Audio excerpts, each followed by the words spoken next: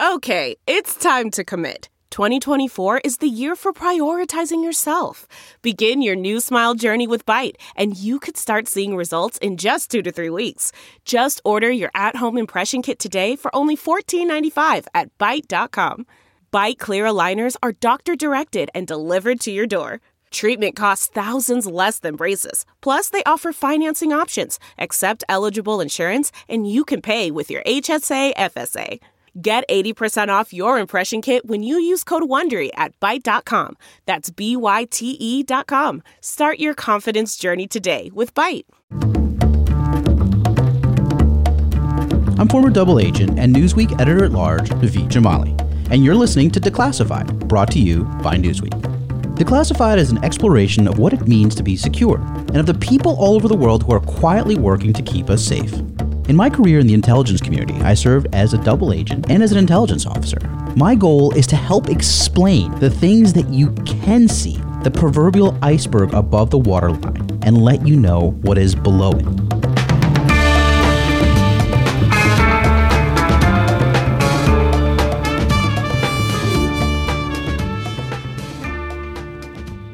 My first guest is Martina Navratilova. And it's match point for Stova and Navratilova. 6-4.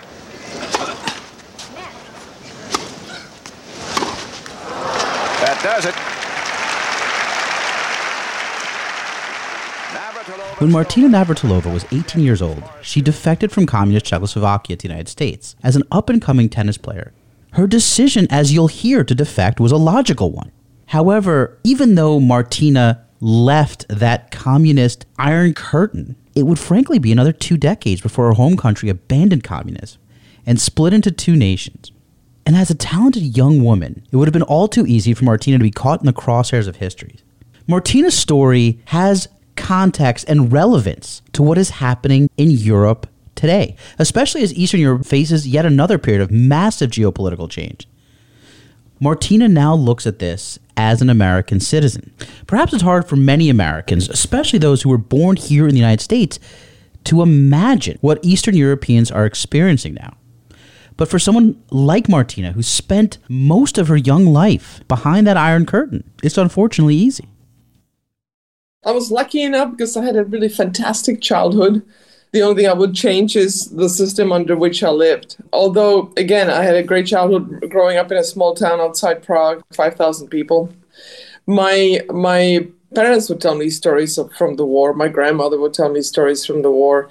So I grew up, 11 years after the end of World War II. And so it was still pretty vivid in everybody's memory. And maybe that's why I always appreciated what we had, even though it wasn't much, thanks to the communist system. And then both my parents lost their jobs, or rather, were kicked out of school when they were in university because of their political views.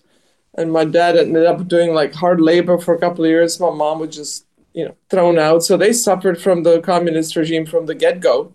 For me, it was just how things always were. I didn't know any different.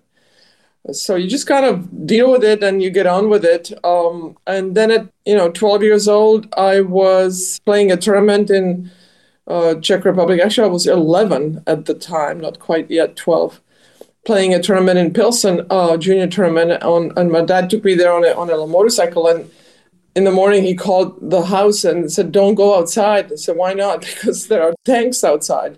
Russian tanks are outside. So, of course, we went outside, yelled and screamed and, threw rocks and stuff, but didn't get in trouble. And my dad took me home on a motorcycle. So by then the roads were destroyed by tanks. So Soviet Union came into Czechoslovakia to stop the Velvet Revolution under Alexander Dubček, who was our premier. And 600,000 soldiers came to supposedly put down 25,000 anti-communists, right? So you do the math. The only reason it wasn't a war like it is in Ukraine is because the Czech government gave army the order to stand down. And very few people had any guns. So there was no chance for a military or even a civil war going on against the Soviets. And so our country overnight had whatever hopes we had to become a democracy were squashed. And Since after that, we were really careful about what we said, what we did, because we didn't want anybody, we didn't want to get in trouble from the Communist Party, etc. Listening to this, I mean, obviously the parallels between Ukraine and Czechoslovakia are there. I mean, but there are, of course, differences. You were 12 at this time. I mean, you must have had a sense, like you said, it was, night and day. It was a switch. Mm-hmm. Did you have I mean, how in a practical term, besides the fact that you saw tanks and occupiers, but was there something on a day-to-day basis that shifted under the Russian rule? Was there something that you became aware of that changed? I mean, is there something fundamental that you could point to? What changed was the hope for the future. The everyday life didn't change that much because it was pretty bad before. I mean, you always had to wait in line for groceries, and we finally got a refrigerator when I was about, 10 years old, and Wow. And a TV, same thing. We took it on a wheelbarrow from the electronics store back to our home down the village, in a wheelbarrow. So we had everything that we needed. Nothing really changed that way, but fundamentally what changed was hope of people to become a democracy, to have freedom of speech, to be able to travel abroad without being put in prison, etc. It didn't get that much worse. It wasn't like a massive change of how everyday life was, but it was a massive change in fundamental freedom and hope for the future. That hope for the future, and these ideas of democracy. I imagine, again, at 12, democracy and systems of government and the like, capitalism and communism, probably not something that most 12-year-olds are readily available or understanding, I should say. As you grew up, when did you sort of become aware of this idea that you were behind this iron curtain and this idea of limited freedoms and the idea of something like democracy? You were born into it, so it was just a way of life. You became aware of the fact that there's only one party and there's only one person to vote for and one party to vote for. That was pretty clear, but like 7 or 8.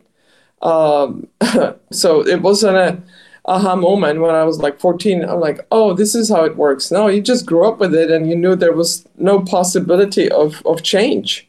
So when it actually did happen in '89, it was such a shock to most people because it happened rather quickly when it did happen, and peacefully, most of all. That wasn't a revolution, that wasn't a war to resolve it. So, but we grew up with it. And also I was very aware of what the world was like. I mean, I read the newspaper every day, even though, of course, I knew there was propaganda, etc. But you still absorbed the culture and some reality of what life was like outside of the Iron Curtain.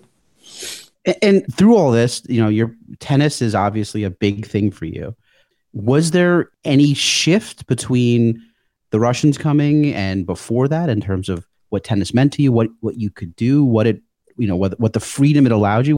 Tennis changed for me, not because the Russians came in as much as just the possibility of tennis getting me out of the country was really crystallized. Because if you were a top athlete, you would automatically get the visa to travel and compete outside of the country. So that was the best way out. In fact, even our little tennis club where I grew up had a little exchange with Germany. And when I was 13 and 14, we traveled to West Germany to play in their club. And then that club would come to our little country club in exchange. So I had been exposed to the Western culture very early on and saw what it was like. I remember being mesmerized by American cars because we were near Frankfurt and there were a lot of American bases. So there were some Cadillacs and Chevy Impalas driving around. And it was like, never seen anything like it, compared to the cars that were for sale in Czech Republic.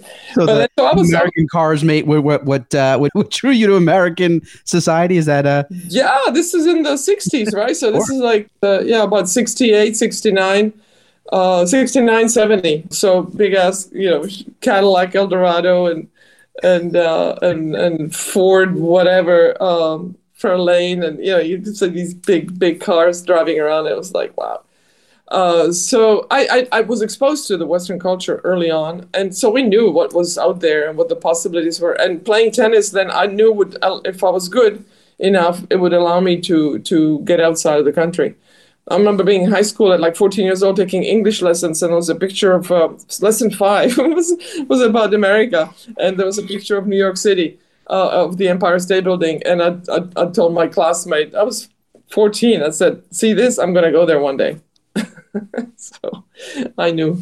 That's amazing. I mean, and look, you're 14 at the time. This first time into seeing sort of, I'm putting air quotes if you could see me, but freedom and these big ass American cars, and it's a totally and 4 years later, of course, you defected. At 18, it's this is such an incredible journey to have these ideas. I think, I think of my kids now. These are not, just they don't have a concept of this.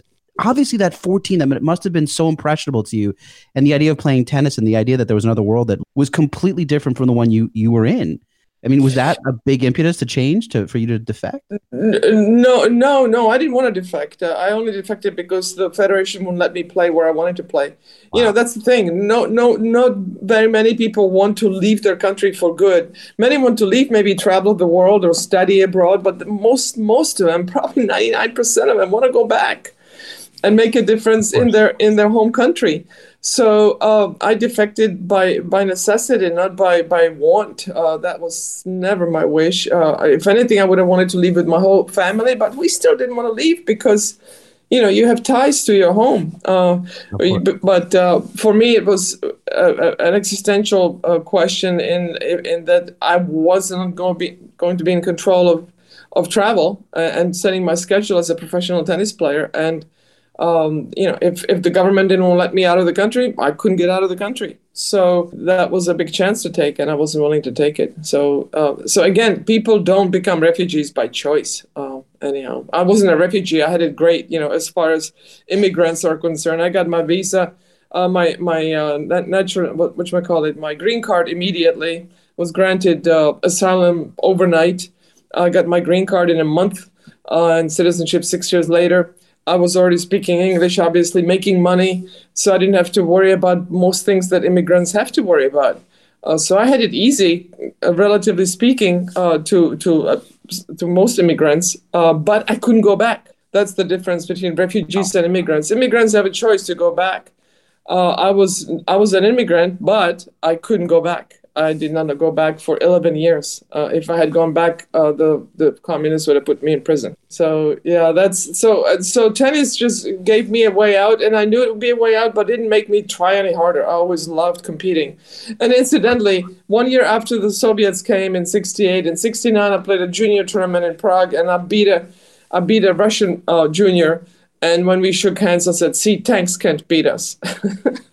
Wow. Well, did they respond? She respond at all or say anything? I think she just shrugged. She didn't say anything. I think she was too upset about losing. She didn't care about the tank.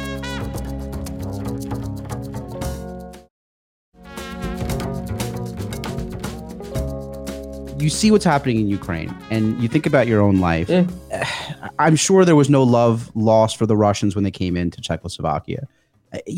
What does it make you feel? What do you think? What do you see as the parallel there? There's got to be some connective tissue that, it's war and it wasn't war in Czechoslovakia, but there is a lot of similarities there. Well, by pure luck, it wasn't war, but the end result was the same in that we did not have autonomy over our country. And that's what, Putin wants autonomy over Ukraine, except Ukrainians are able to fight, allowed to fight and want to fight. And you have civilians going back. You have tennis players going back to the country to fight for their freedom and for their autonomy. So it's a much more dire situation for the Ukrainians in that it's literally do or die situation. For Czechs, it was like, oh, we had hope and now we don't.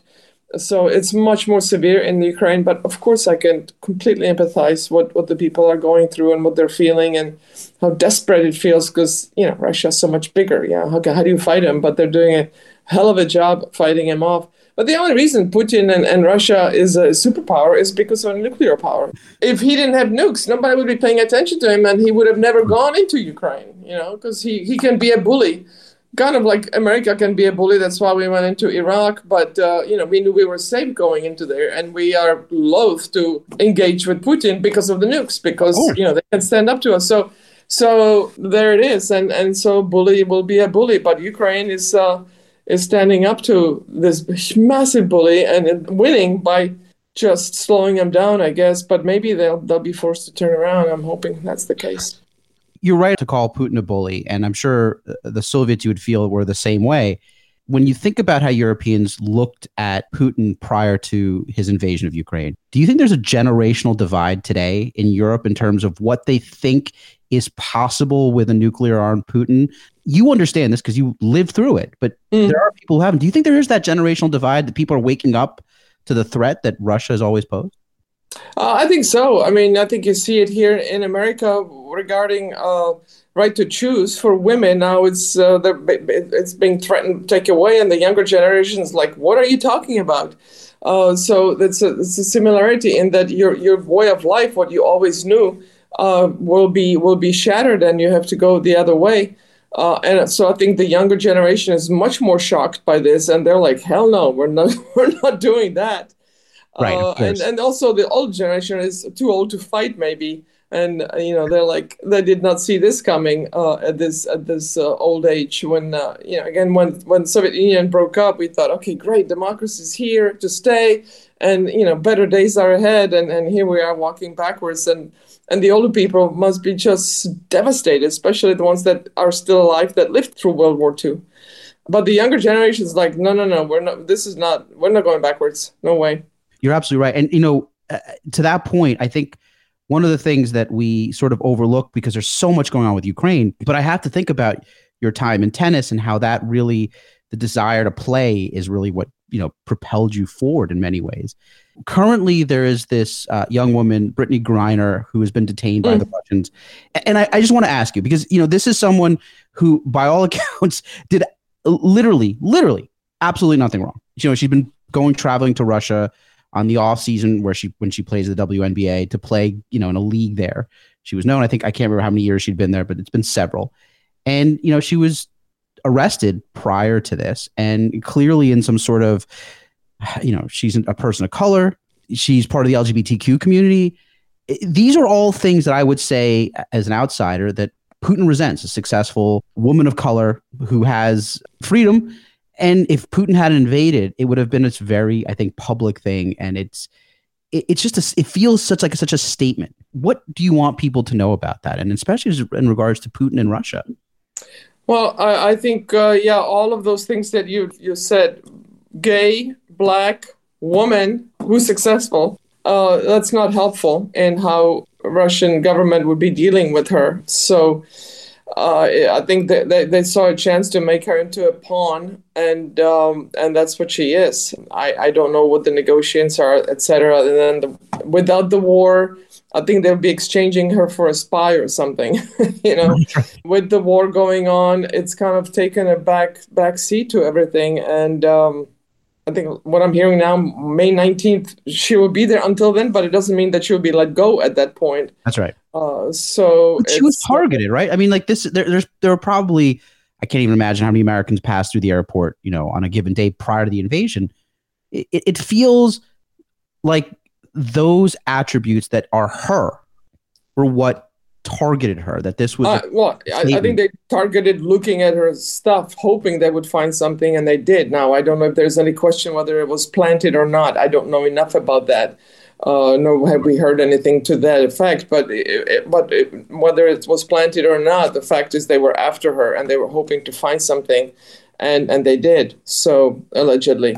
Right. So it's just sometimes as a celebrity or as a gay woman, you let go because of that, and sometimes you get punished for that, and for sure she's being punished, and I think as is the case with black women.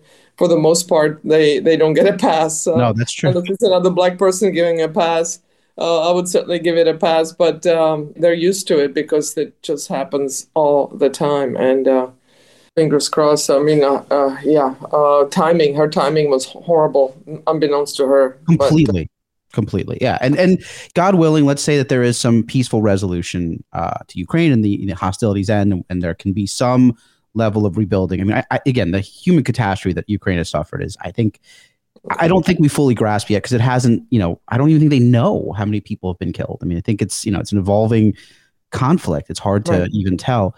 Not to go back to Brittany too much here, but when you talk about Russia's perception on the world stage, do you think, whether it's an athlete in a year or two who might be thinking of traveling to play in a league in Russia, or or even Russian athletes, look, they took Putin off as the honorary president of the judo, like I forget, the Judo International Organization. Sports is obviously one of the things that has always tied the international community. There's so many places that Russia is going to have issues being readmitted to that, global stage, but also with athletics. What do you think this means going forward for the Russian athletic community or for athletes who are looking to travel to Russia? Is there going to be a chilling effect? Absolutely. I mean, I think if I would be nervous going there. You don't want to go to a country that is doing what's happening, even though it's not the people's fault what's happening in Ukraine. It's just the one guy, really one guy. That doesn't really make a difference to people about the feeling about going there. There won't be any team competitions for a long time. So it affects some people, some athletes more than others. You represent the country or you just represent a team. No Russian teams can go anywhere. Russian athletes, like tennis players, can play, but they cannot play under the Russian flag. There were even calls for them not to be able to play on the pro tour, and I'm totally against that. I think they need to be allowed to play because they're not doing anything wrong themselves, and they're not really representing the country. They're just playing tennis. In fact, when I was playing, we didn't have the country next to our name. It was just another player. So wow, right. It didn't really matter that much. It's become much more nationalistic in that regard. But the players should be allowed to play. But it definitely a chilling effect, and there won't be any team competitions for years to come. I don't know when they're going to be allowed into the Olympics. And the communist countries, Russia and China particularly, make sports into a political expression, right, of how fit they are, how amazing they are, what physical specimens they are, etc.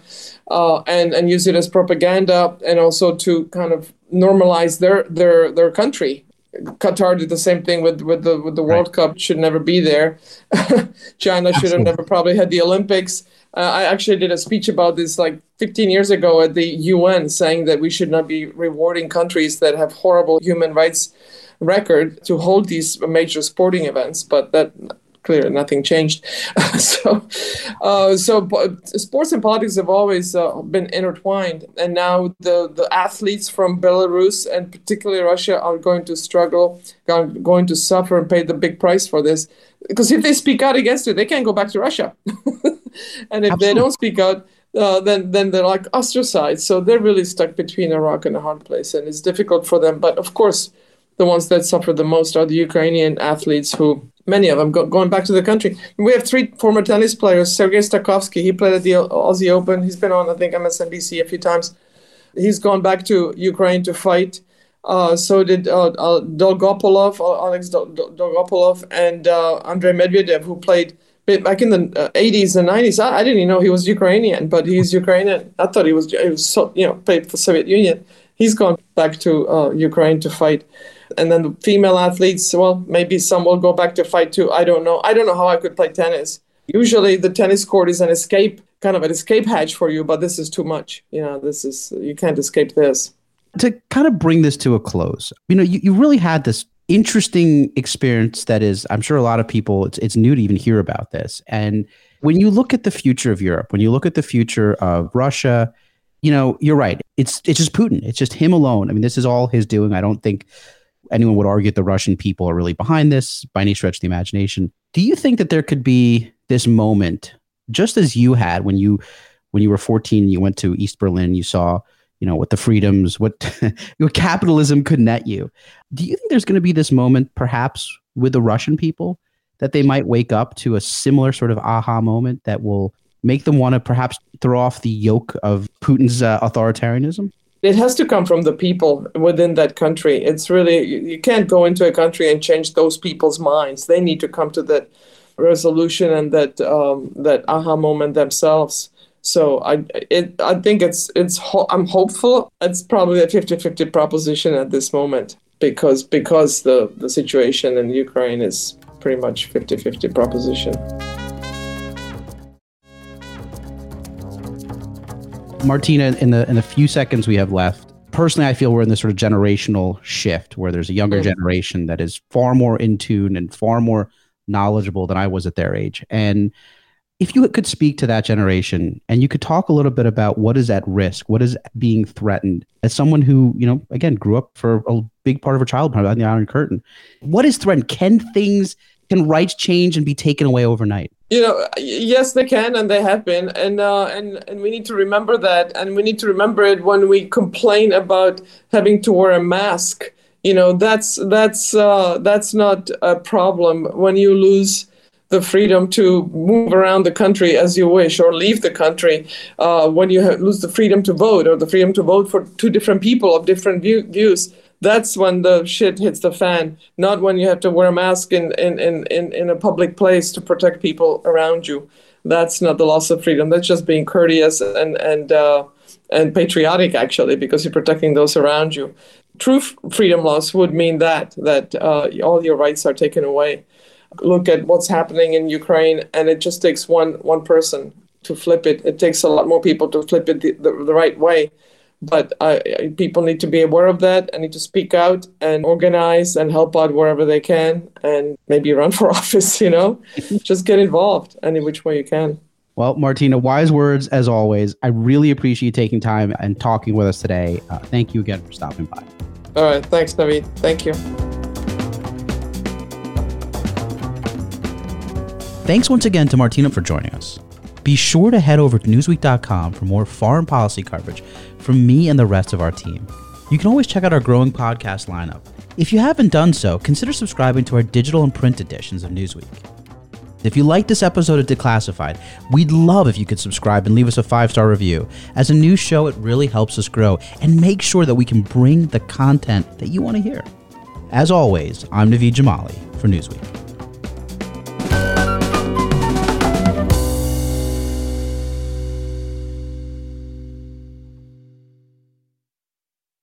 Look around. You can find cars like these on AutoTrader. New cars, used cars, electric cars, maybe even flying cars.